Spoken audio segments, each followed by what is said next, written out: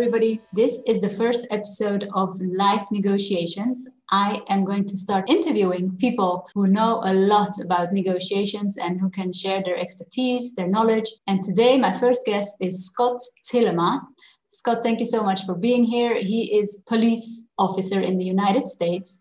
He has been trained by the FBI and is specialized in hostage negotiations. And he's also training other police officers and also the private sector in crisis negotiations and sharing his knowledge and expertise. So I'm so happy to have you here. I watched your TED talk, very interesting. Thank you so much. And if you haven't watched it, go watch his TED talk, really impressive. What I really liked about it is that you didn't come with a success story, but you came with something that was actually difficult. For those who haven't seen, can you please explain again this difficulty that you went through at work with one of your crisis negotiations? Sure. First of all, hello, Lucine. Thank you for the honor of being your first guest of many in what's going to be an incredibly successful series of videos that I can't wait to see, sharing your knowledge and expertise in negotiation with all of us. It is an honor to be with you. Thank you for inviting me. So my thought on the TED Talk is I wanted to share some stories from my work as a police hostage negotiator.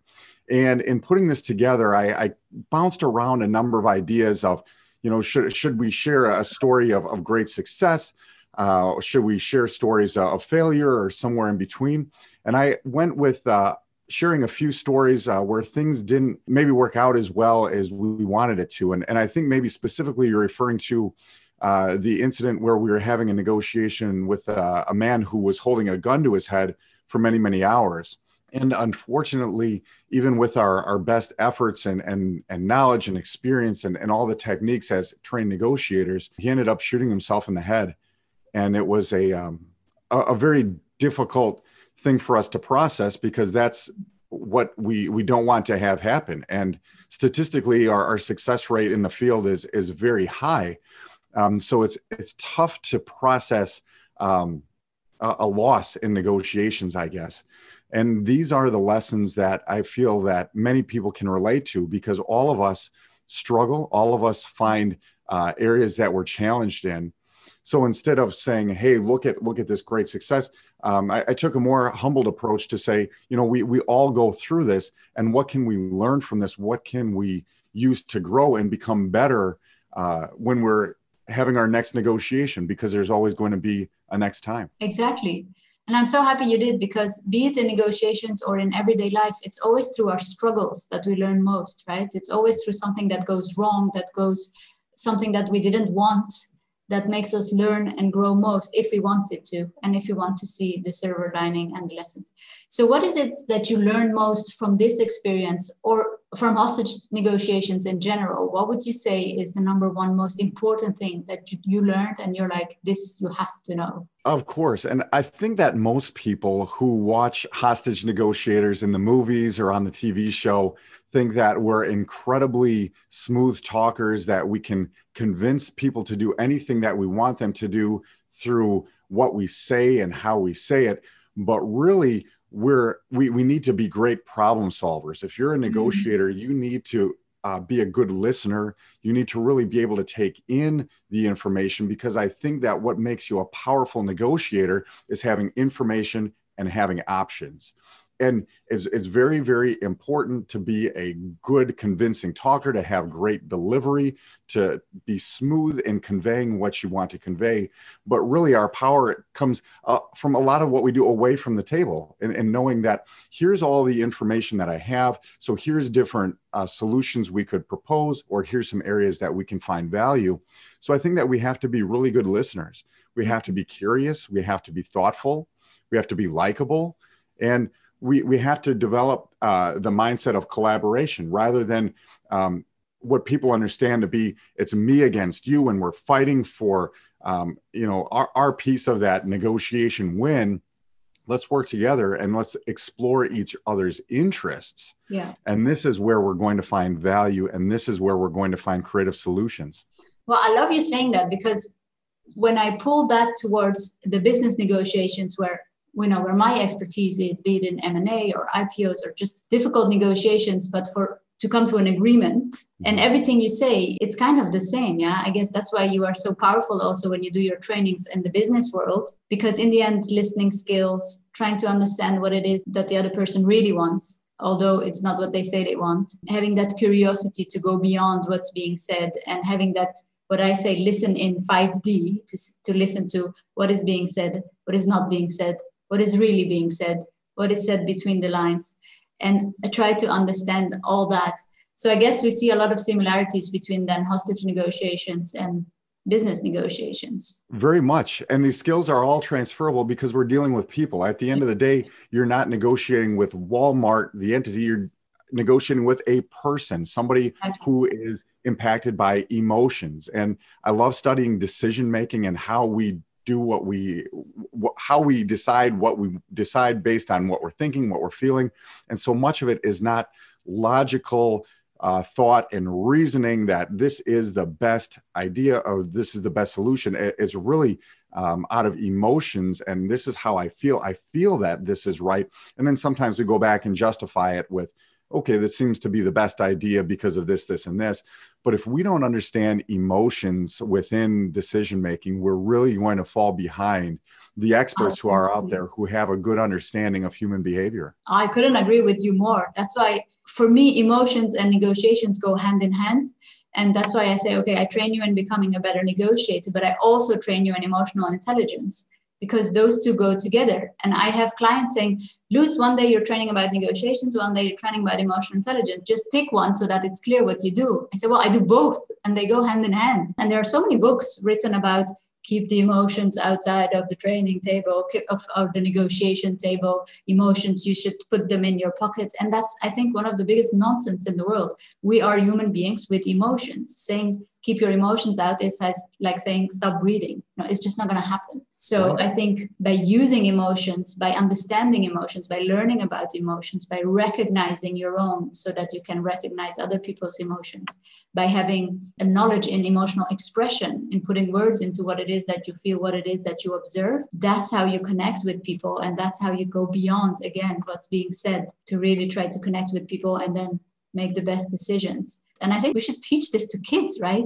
Both negotiations and emotional intelligence, because whether we realize it or not, we do all negotiate every single day, right? All the time. I love rewarding my oldest daughter for empathy when she is thoughtful about how I'm feeling. And she's much too young for this. And I say that's such great empathy. And I give her great rewards every time she demonstrates this thoughtfulness of people other than herself. And I tell her, I said, this is going to get you whatever you want in life. Anything that you want, you're going to get it if you can keep doing this. I love that. And how old is she? She's 10. 10. Yeah, exactly. That's not too young to learn about empathy. That's perfect. That's very good. Yeah. So we talked about hostage negotiation, pulling it towards business, and then pulling it towards a bit everyday life. And as you know, I'm really passionate about human behavior and personal growth and personal development. And I pull it even further and say, what about negotiations with ourselves? I believe that we all negotiate with ourselves every single day as well, because we all have, for example, goals that we want to achieve, but then we don't, whereas we know exactly the steps to take to get there. So that makes me say, then there is a part of you that wants it, and there's a part of you that's holding it back. So that means there are two people that are negotiating internally. I'm really passionate about that. We should write a book about this. But what would be your opinion about negotiations with yourself? I think that it comes back to your piece, what you were just discussing on emotional intelligence, that we have to first begin by understanding ourselves, because Scott today is very, very different from Scott tomorrow. And sometimes Scott today wins when I want to be lazy and sit on the couch and relax and do very little. But then I have to realize that Scott tomorrow is going to suffer. I have an opportunity today to read a book or listen to a podcast or learn from an expert somehow, because that's going to position me better for tomorrow. So I think that by having a good understanding of ourselves and a vision of where we want to go, that we can map out success steps that we can hit every day, every minute, every hour, to say, hey, I'm going to do a little bit here and I'm going to see that success tomorrow. And these great opportunities that I'm going to have next week, next month, next year are happening because of the time I'm investing in myself today. And we all have that battle in ourselves. We all want to be lazy. We want to skip the exercise. I don't feel like going for a run today. It's too cold. It's too icy, whatever it might be. There's a ton of excuses.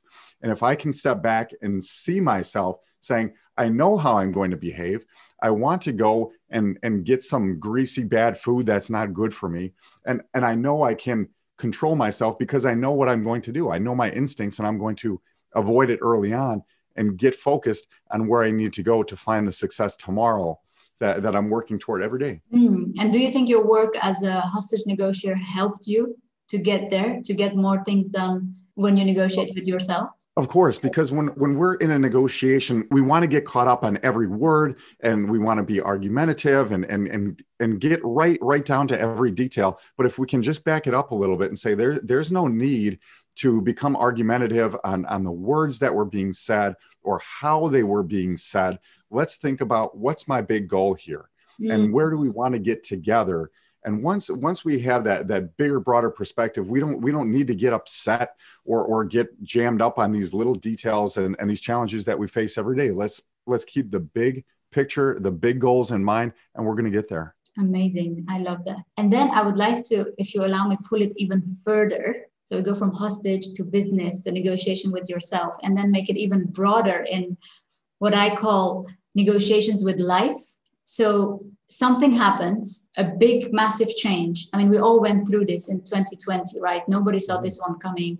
And there were all of a sudden so many changes in everybody's life. Some people lost loved ones, some people lost their jobs, but also many people changed the way they were working. And we all had to adapt to this, whether we wanted or not, whether we liked it or not. And then for me, that's also like a negotiations with life of saying, how are you going to deal with change when you don't expect it, when you don't want it, but you have to? How do you adapt? I remember having gone through very difficult changes in my life. And I remember really negotiating with life, like, no, please not this option, please not this disease or whatever it is.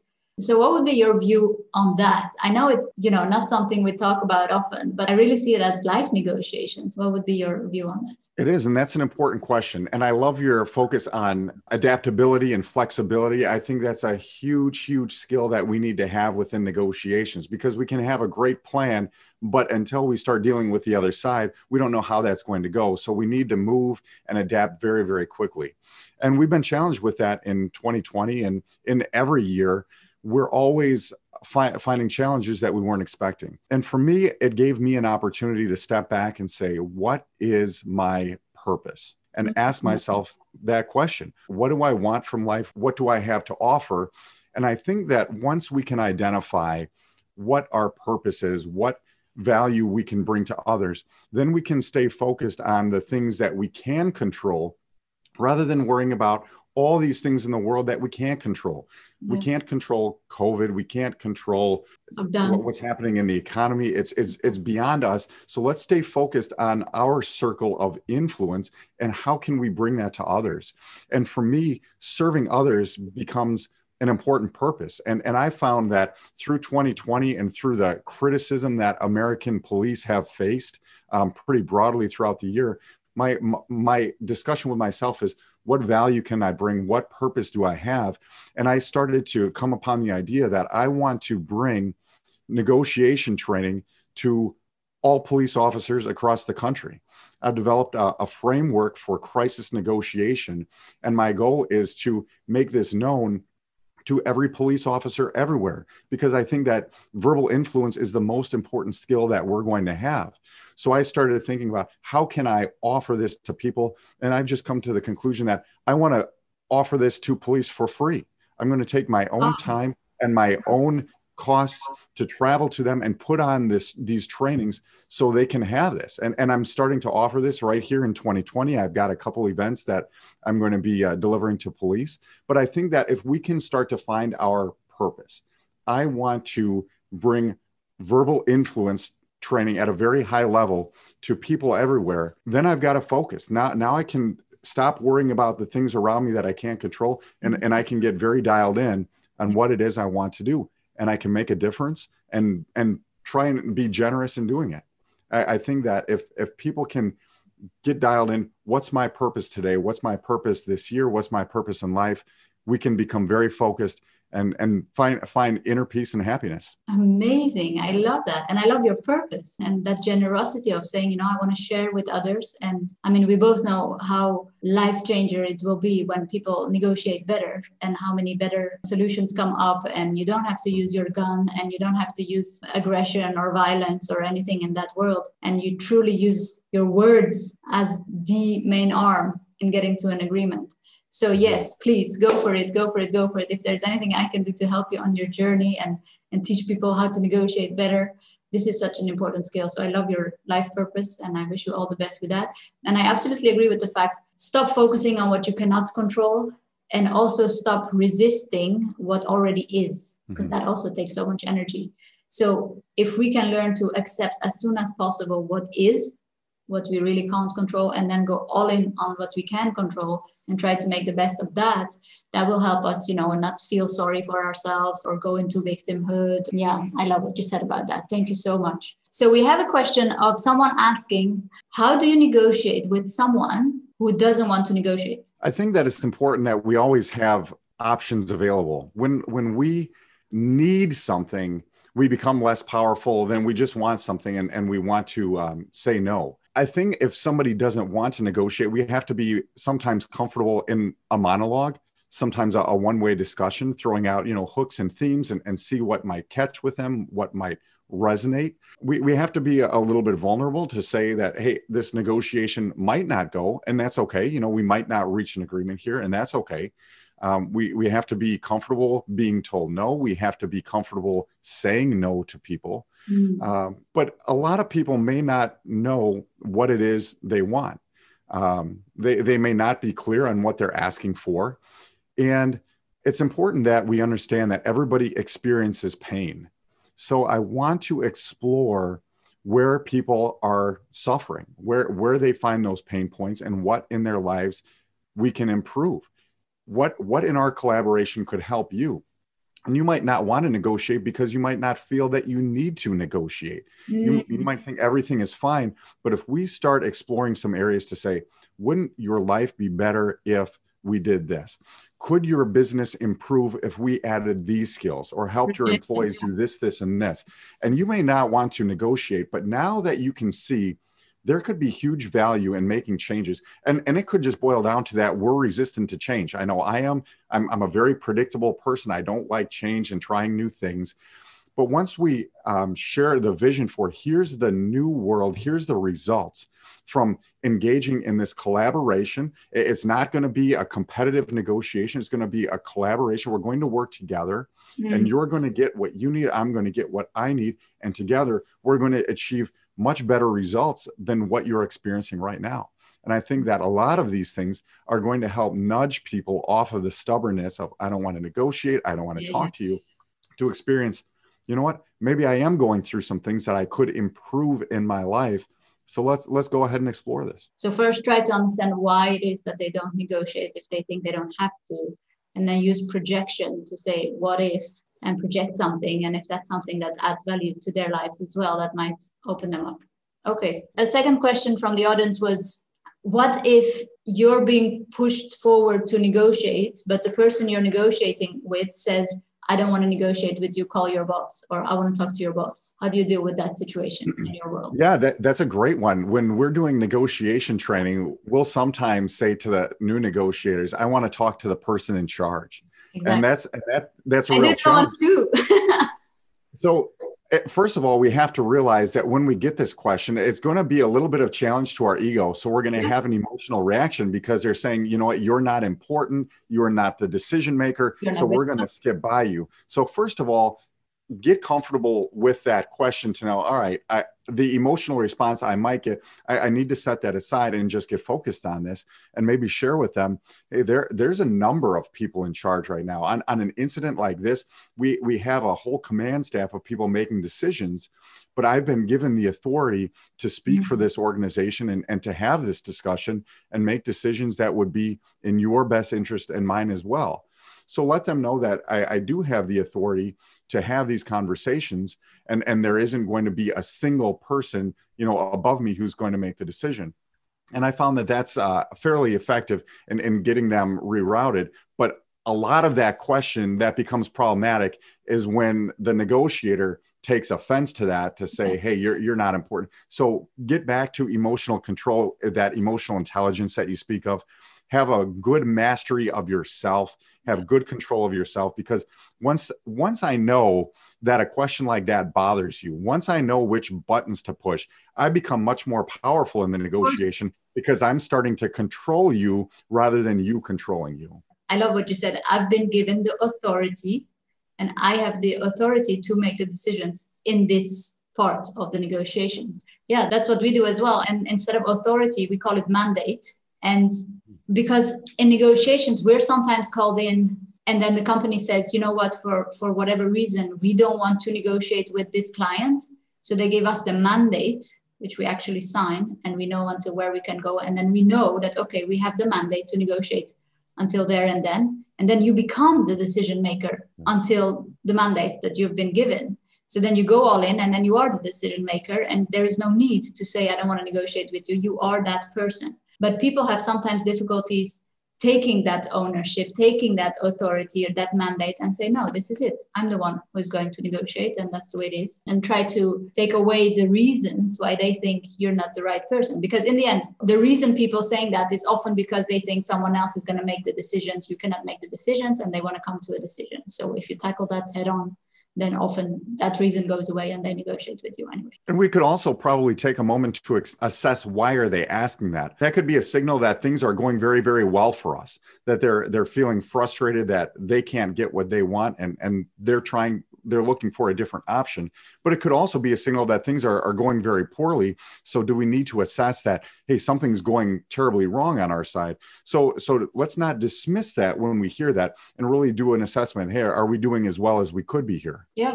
And in the business world, sometimes it's also simply an ego issue. I have, for example, a managing director title. So I only want to negotiate with someone who has a managing director title or CEO or whatever it is. So that also sometimes happens. And then we break it down to the mandate again. Who has the mandate to negotiate? And then the title doesn't matter. Okay, I love that one. Now, I'm going to ask you a few questions, and I just want a very short answer. Okay? You can't think about it. You can't analyze it. You can't come up with facts and figures and just first thing that comes to mind. Okay? How exciting. Let's do it. Let's do it. Ready? Okay. Who negotiates better, men or women? Women. Is it better to be young or old to be taken seriously in negotiations? Old. If you are negotiating with someone who really, really doesn't want to negotiate with you, is it better to convince them that it's better to negotiate with you, or bring someone else in? Convince them to work with me. So all these questions, I just improvised them, but it's all questions that there is no right or wrong. There is no, we don't have statistics still about who's a better negotiator, men or women. I mean, I have a few statistics that I can pull out, but these are many questions that people ask me, I'm sure you get things done because you're a woman. And I'm like, if you only knew how much easier it is in most situations to be a man. And this discussion goes on, and there is no clear answer. Same for young and old. Often people think, yeah, it's better to be old. And the reason I ask these two is because I've been often in times where I was a woman and I was the only woman on the negotiation table. In my first career I was working in finance and trading floors and investment banks.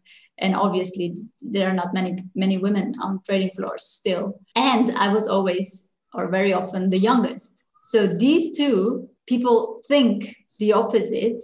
But if you work on yourself, if you work on your own skills and the things that you can control, obviously nobody can control their age or their gender, although there are some things to be done now, but let's put that aside. You do, it become back to that negotiations with life. You accept what is, you focus on what you can control, and then you focus on your emotions. Also in this case, self-confidence, assertivity, having the mandate to say, I belong here. Okay, thank you very much. Listen, I have so many more questions to ask you, but I am very aware of your time and that we don't have that much time because it's very early for you now and you're going to work, right? We're always on the move, always got something going on. You need to stay busy if you want to be successful, right? Yeah, exactly. So thank you so much, Scott, for your time, for sharing all this with us. Based on the feedback we received, I was thinking maybe we should organize like a live Q&A where the audience can really ask their questions. For example, when I'm watching a podcast, there are often questions, and if the guest is not answering that one, sometimes I get this frustrated feeling of, I wish he or she had said that. So based on the feedback that we receive on this one, maybe we could also then organize a live Q&A where people can ask us all the questions they want. What do you think? I think that would be terrific. And truly any opportunity to work with you is an honor. I gained so much following you and your work. I mean, you're across the world doing entirely different negotiation type work, but I learned so much, and I can transfer this back to the officers and the people in law enforcement that I teach. I value any opportunity to work with you. And if we can bring value to your audience, it would be my pleasure to do so. Wonderful. Thank you so much, Scott. Thank you, everybody, for listening to this episode. This was the first one. It was a bit improvised, but I had a lot of fun. My first guest was fantastic, don't you think? And I look forward to bringing in more guests, more specialists in negotiations, and add value to you and your everyday life.